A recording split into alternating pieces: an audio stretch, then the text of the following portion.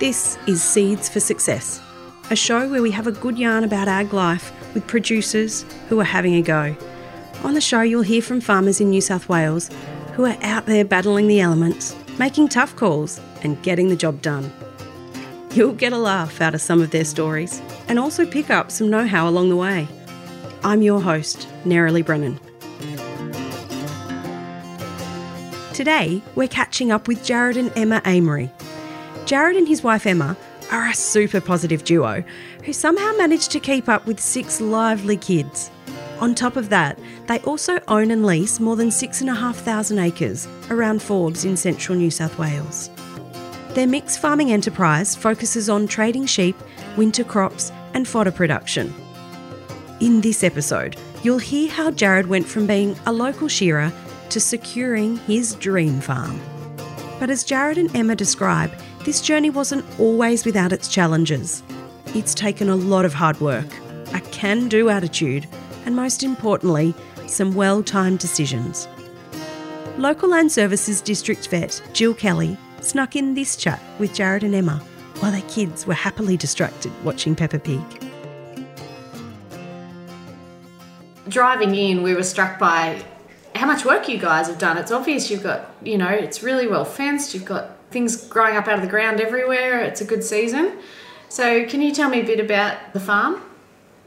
Emma and we own about 3,400 acres and we lease a further 3,000. We've got every square inch of the farm under crop this year. There's approximately 1,300 hectares of wheat, 600 hectares of barley, 450 hectares of canola, roughly. Mm-hmm. Yeah. That's what we got in this year.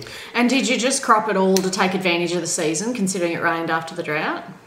I put my first paddock ever into pasture in 2016 and it was super wet, and then we had some super dries which probably warped the gross margin badly, but the profitability was terrible, and I like growing crops, so we've got rid of that bit of pasture and we've just got the whole place in crop, every square inch. Yeah, and so you'll harvest some of that, but you also run livestock?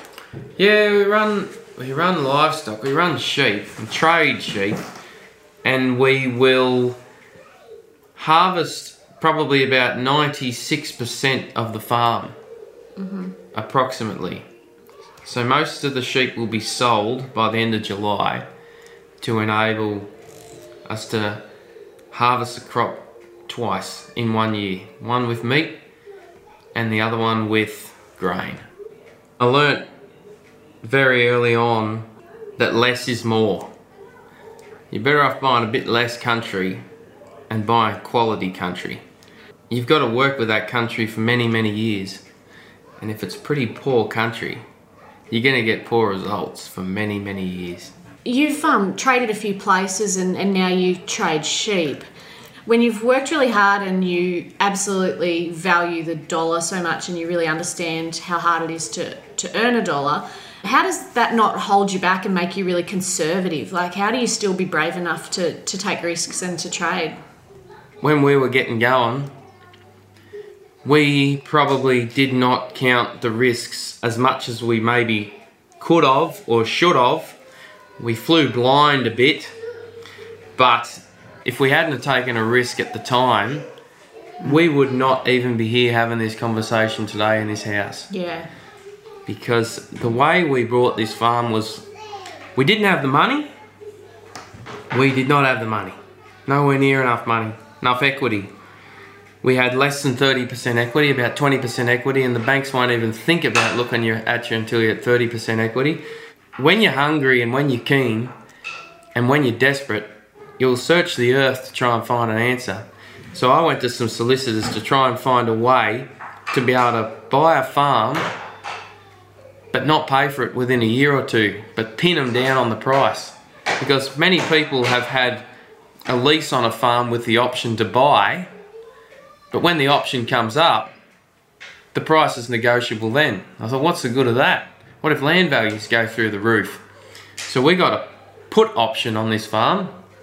We agreed at a price, and the farmer was happy because it was the price that he was asking. And beggars can't be choosers. So we pretty much said, well, we're going to pay that price, and we're going to pay you within 1 year. One thing that we put to him is the year that we use your farm, the year prior of purchasing it, we're going to lease it off you and pay you not much for it. And he was alright with that because he was making nothing out of it anyway. So we were very grateful to be able to get a reasonable harvest that year, and we just scraped up the money to get in, because if we hadn't, we had to pay the deposit whether we got the place or not, and it was 160,000 bucks. So we knew that that year we were going to shell out 160 grand if we got the place or not. So it was a big risk, but by the time we took over the place, it had gone up about 25%. So if we had waited until 12 months later, the farm would have just got out of reach. That's one lesson that we've learnt. One lesson that I've learned in life in general is compounding is the most powerful force in creating wealth. And that's what this farm's done. It's a compounding effect. And the ability to be able to invest in assets that appreciate in value will determine your net worth in years to come. So, I mean, land appreciates in value, but I also know at the moment trading sheep's a big part of your enterprise and value adding those sheep. Can you tell me a bit about that? The thing about sheep is you can do a trade quick. And when Emma and I first leased that farm, I discovered very quickly you've got to play the game with as least risk as possible, but also be able to put yourself in a position to make good financial gain at the same time. I remember just buying some really beautiful Centre Plus ewes once. They were beautiful sheep, and they were really expensive. And I can't remember, there's about 300 or 400 of them. And I scanned them, and they scanned up at about 85%, and I was left with about 50 ewes. And I'm like, no one wants a mob of 50 ewes. And they were too expensive just to send into the sale yards to get the heads cut off. So I thought, what are we going to do about that? So from now on, what Emma and I have aimed to achieve in most cases is to buy older sheep. We always target older sheep. They've got to be 5.5 years or older in age, preferably have teeth, preferably 2 score or less, preferably 35 mils of wool or more, and preferably not from a foot rot prone area. Because you can get them home, throw them onto some feed, throw the rams in. No one would have kept them for 6 years if they had never have had a lamb. They join up well. You've paid mutton prices for them. They generally gain 10 kilos in live weight while they visit. So the worst case scenario is you send the ewe back to the sale yards that does not join up, and you get your money back, worst case scenario. But we always try to start to buy in February. The hotter the weather, the cheaper the sheep. And we try to get in that February-March period because mutton is always valued at its worst at that period of time. And mutton always goes up in value in winter.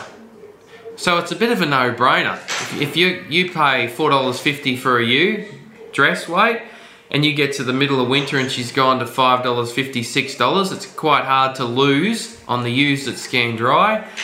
But the ewes that scan in lamb, just before we go to sell those, we always take the wool off them because people don't value the wool quite often. So we take the wool off them, and we also make sure that we scan for twins as well, because the higher the rate of twins, the more someone will pay you, more than just wet and drying the sheep. And when someone's looking to buy an old sheep, all they're looking for is the lamb that's inside her. They're pretty much going, well, we can just run this old girl just for 8 months, get the lamb out and cash her in. So we've chosen that path with our trading strategy because it's very low risk. You've obviously worked out a lot about market influences there and time of year and all that sort of stuff. Have you done that solely on your own, or have you got people that you trust in the industry? When I was 10 years ago, when I was younger, I didn't seek other people's advice or help enough. So no, I didn't seek much advice from mentors, but it was a lot of trial and error on my behalf. But I've since discovered that there are a lot of smart people out there that could have helped me. You're trading sheep. Now, as a vet, I've got to ask this question. How do you manage your disease and your biosecurity risks with what you're bringing on? Do you look for anything? Well, we usually just shut one eye and don't look. That's not what I want to hear. That's not true. But then you call the district vet the minute something goes wrong, don't you? Yes. Well, we shouldn't name areas, but there are areas that are more prone to foot rot than others. And I bought some sheep that were very good value out of a particular area and got them home, and within extremely short time, I just thought they were limping because of the ride on the truck, but found out they had foot rot. So I got the LLS out, or whatever it was called at the time, and Belinda Edmondson came out, and we discovered that yes, they had foot rot. And I wanted to know, because I couldn't stand the thought.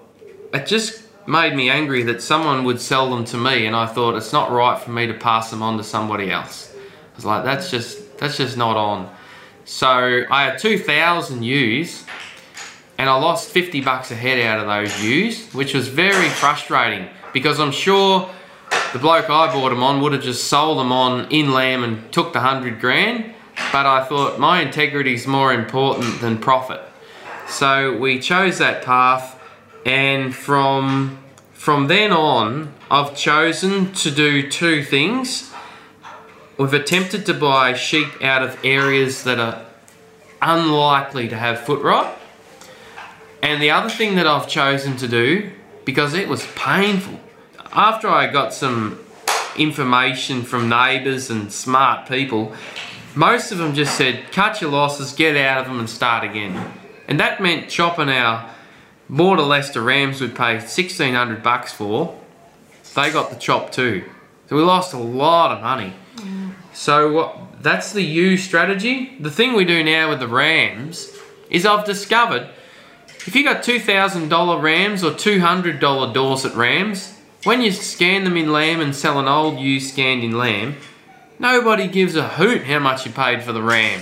So I've got a couple of studs that sell me good genetic rams that have got one ear, one eye, 3 legs, and they're brilliant. They're fantastic rams. Yeah. Hopefully they've got 2 testicles. That's probably the most important thing. If one kicks a can, it don't matter. Or if I have another crisis with foot rot, they can just go out the gate.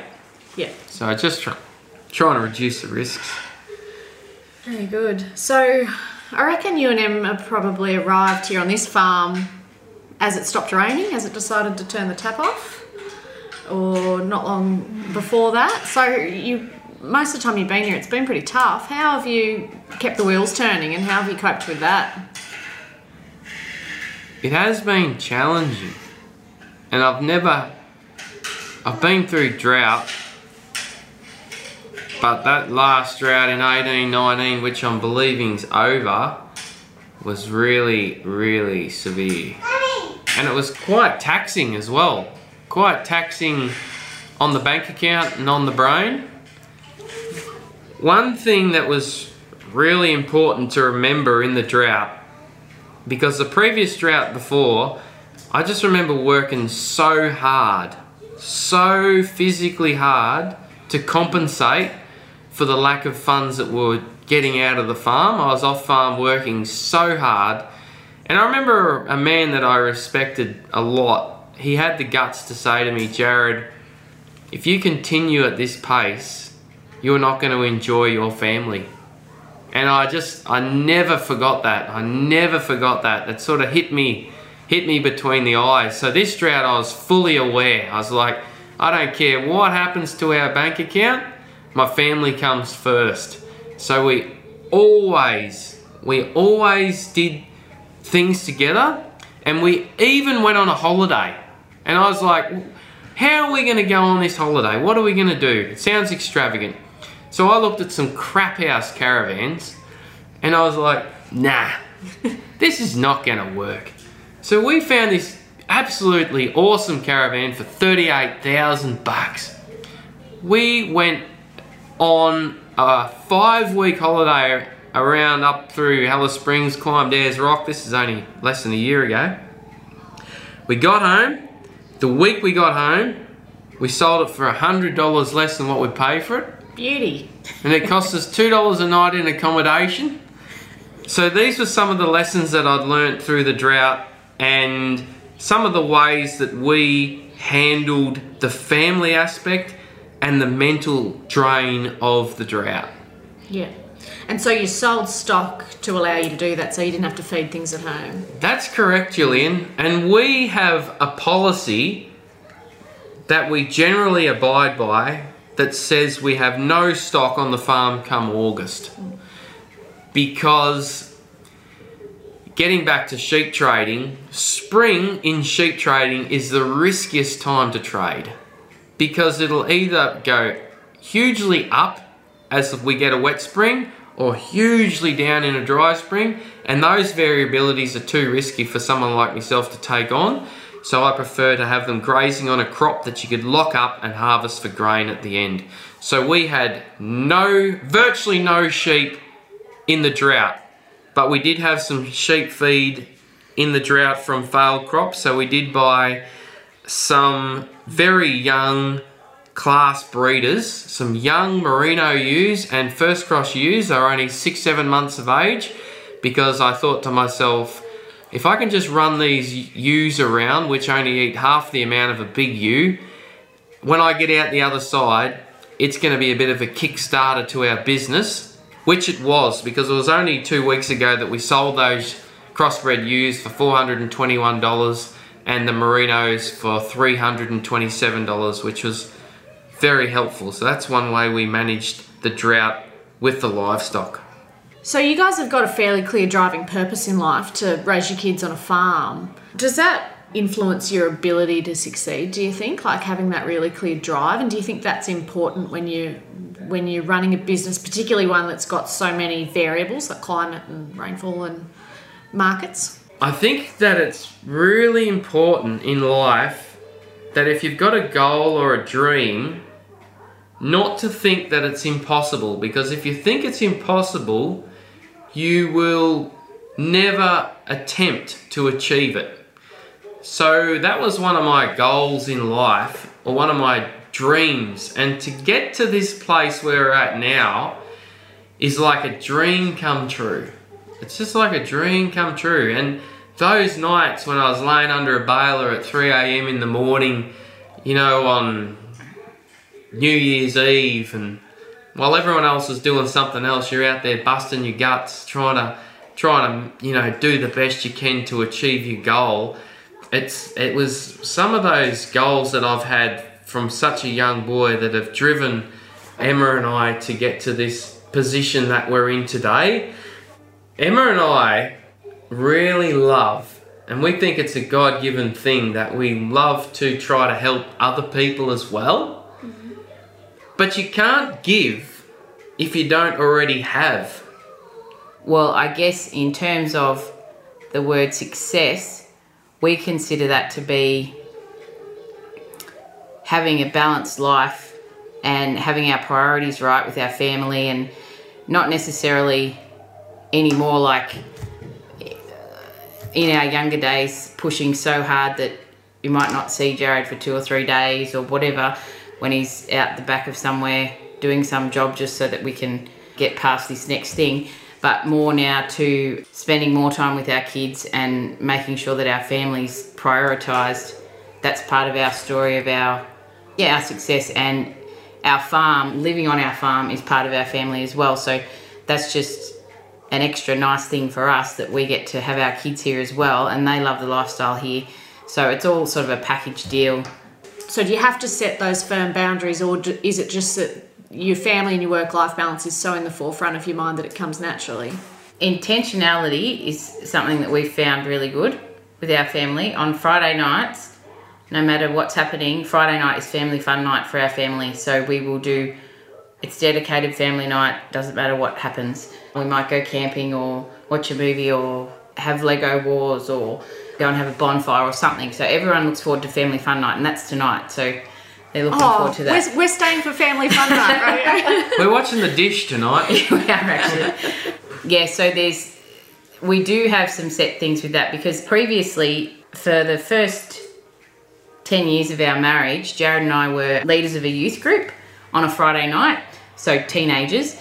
And so our children, our first 4, grew up knowing that every Friday night we would go to youth group and help other young people.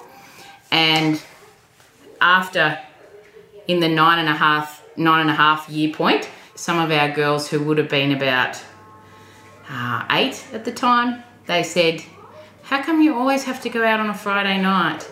And we realised at that point that it was time for us to make that our family time and to finish what we were doing there, because it had been really good, but it was time for us to have time for our family, which is how Family Fun Night originated on Friday nights, which has been for the last 6 years, maybe. Is there a grand overarching plan? Like, we've talked a lot about, your strategy at the moment to try to value add sheep, and obviously that's, to generate income. But is there an underlying grand passion for the farm, in that, say, you want to be a cow-calf breeder, or you want to do something that's maybe a bit more risky or a bit less income generating, but it's the grand plan one day when the debt's paid and things are a bit more comfortable? Yeah. That's a brilliant question that I've wrestled with for a long time, because for starters, to have some Ute merino flock, you've straight away got $500,000 walking around your paddock that you cannot just liquidate straight away. Even if it's a drought, you've got to keep a portion of them. So Emma and I have aimed to keep things quite liquid, so we can cash in, cash out, make some pretty quick moves if you need to. But as far as the long-term plan with the livestock, we haven't got any Ute long-term plan, but I do believe that we are going to step it up considerably, especially the trading, and maybe get into trading lambs, buying lambs in March, April, and cashing out of them at the end of July. That's another plan that we've got in our mind. Keeping in mind, the last 2 years have slowed momentum considerably. You're not quite as risky when you've had a taste of difficult times, but we want to build like a drought lot or feedlot type system to be able to stock the farm with hundreds or thousands of sheep from that May, June, July period, just to be able to grow kilos of meat for that period of time. That's one of our goals. And the other thing that I've thought about of late, Gillian, is my grain trader said, canola prices it's great at the moment at $550. Well, 5 years ago it was $500. And 5 years ago, lambs were making $5 or $6 a kilo, and now they're $9, nearly $10 a kilo. So in my opinion, to be able to achieve a reasonable return on assets managed on your farm, we need to be either growing a heck of a lot more grain per hectare or switching more into the sheep side of our business, because that part is on a similar trajectory as land prices, but grain prices are not. And we've only heard about it in the media and with China and bits and pieces of late about barley prices being low.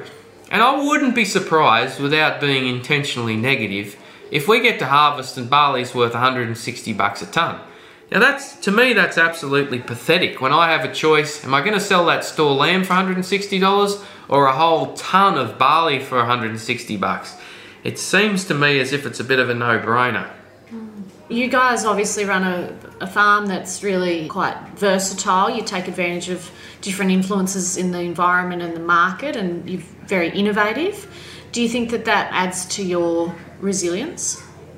I think that we have been forced to be flexible because we haven't had the ability to have 250,000 tonnes of hay and barley in the silo to feed sheep and cattle for a massive period of time. I think we've been forced to think very flexibly, even with the grain growing in the drier times, maybe like switching crops from, say, canola to barley and trying to make changes to stem the bleeding so that you can try to make small profits, because in tough times, it's not necessarily how much income you make, it's often you're aiming to see how little you can lose. It's very important to remember that most farmers produce about 60% of their net profit in 3 out of 10 years. So in order to produce a lot of money within 3 out of 10 years, you've got to be a bit flexible. You've got to be able to pour the stock on when you know there's a good season or when you know there's profitability in the stock. And you've got to be able to, with the cropping, you just cannot drop the ball. You've got to keep on to your summer spraying. You can't skimp on your fertilisers. Do soil testing to know how much soil fertiliser you need. A year like this, we've needed hardly nothing. So one thing that's just super important is when it's time to kick a goal, you have to kick a goal, or else the bank will kick your butt. So how did you finance your dreams? You've obviously dealt with banks and different lenders over the years. Tell me about the money side of it. The money side of the farm. We have always battled with having enough equity. Always. Now, you could say, well, why have you battled? Why didn't you just pay your farm off and have 100% equity and then buy the next?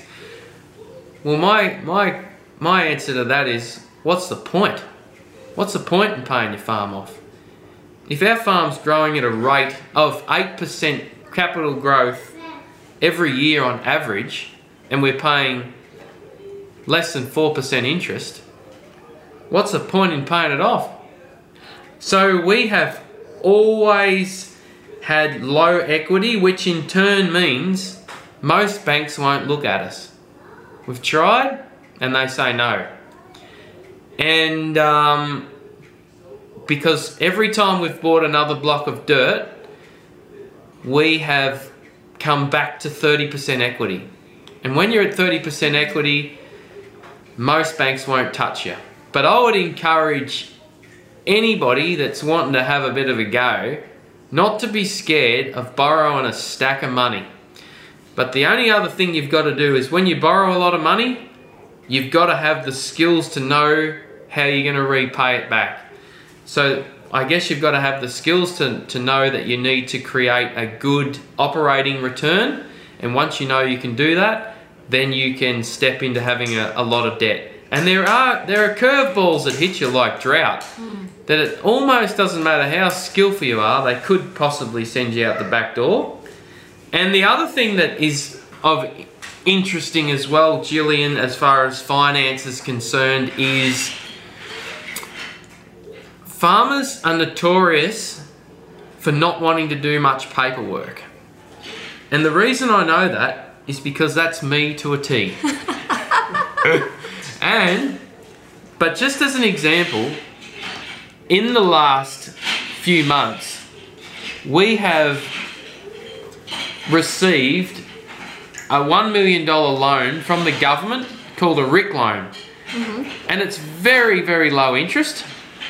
And that low interest has a huge advantage for us in our business at the moment in order to help us to make a profit and to pay off some more land. All right, so give me a bit of an idea of what your day involves. Well, generally, I wake up about 9 a.m. No, only kidding. No, we get up. I'm usually out of bed by about 5:30, 5:30, usually 5:30. And then I usually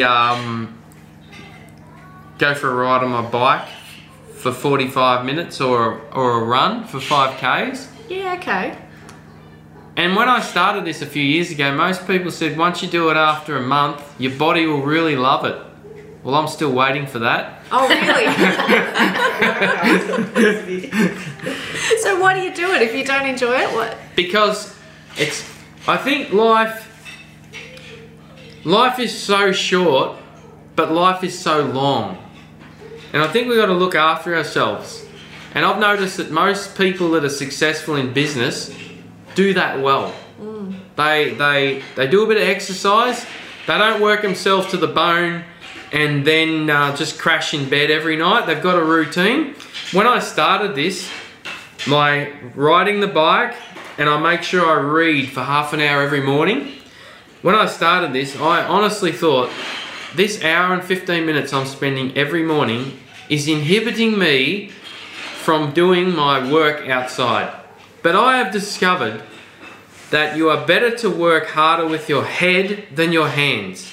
You'll definitely make more money. So if you can make better decisions by reading, you will be far more financial and happier, and you will not have to work as many hours per day if you can educate yourself. And so what sort of things are you reading? Well, I love Rich Dad Poor Dad books. I've just been reading a book called Strong Men in Tough Times. Another book by Max Lucado called Fearless. I just read any books that are going to help me out, because I think if you want to be a leader, you've got to be a reader. And whether you're leading your Kelpie dog around the sheep yards, or your family, or your neighbours, or you're the mayor of a town, or whoever you are, there'll be someone following you. And I think it's hugely important to be able to read, even though I didn't learn to read until late in my schooling. But I've disciplined myself to read, and I understand now that it is hugely important to the success of my life, to the success of my family, and to the success of our business. Yeah, that's great. And the bike riding or the running, do you find that it really clears your mind, or it allows you time to ruminate on and think about and things and make decisions? Or Yes, that's so true. You get out there. I always try to go in the dark because you can't tell that there's frost on the ground. One day I was scooting along there and I went one way, and then on my way back, it was just daylight enough to see a thumping big dead kangaroo on the road. I thought, I'm glad I didn't hit that in the moonlight. But you do get a lot of thinking time. farmers are doers, aren't they? They're really good at doing, but they're not too good at being and having that clarity and that headspace. So that's important. Yes. Well, thanks for your time today. It's been absolutely wonderful to get to meet you. Thanks, Gillian. Thanks for listening. This podcast was brought to you by Central West Local Land Services. Local Land Services delivers advice and support to farmers, landholders and the community across New South Wales. To learn more, you can find us online by searching for Central West Local Land Services. If you'd like more information about the topics we discussed today, as well as links to relevant articles, fact sheets, events and other helpful resources, we've added those into the show notes for this episode. You can find them by tapping or swiping over the cover art in your podcast player now. Hey, and while you're there, please leave us a 5-star review. It really helps other farmers find the show. I'm your host, Nerily Brennan, and I'll chat to you next time.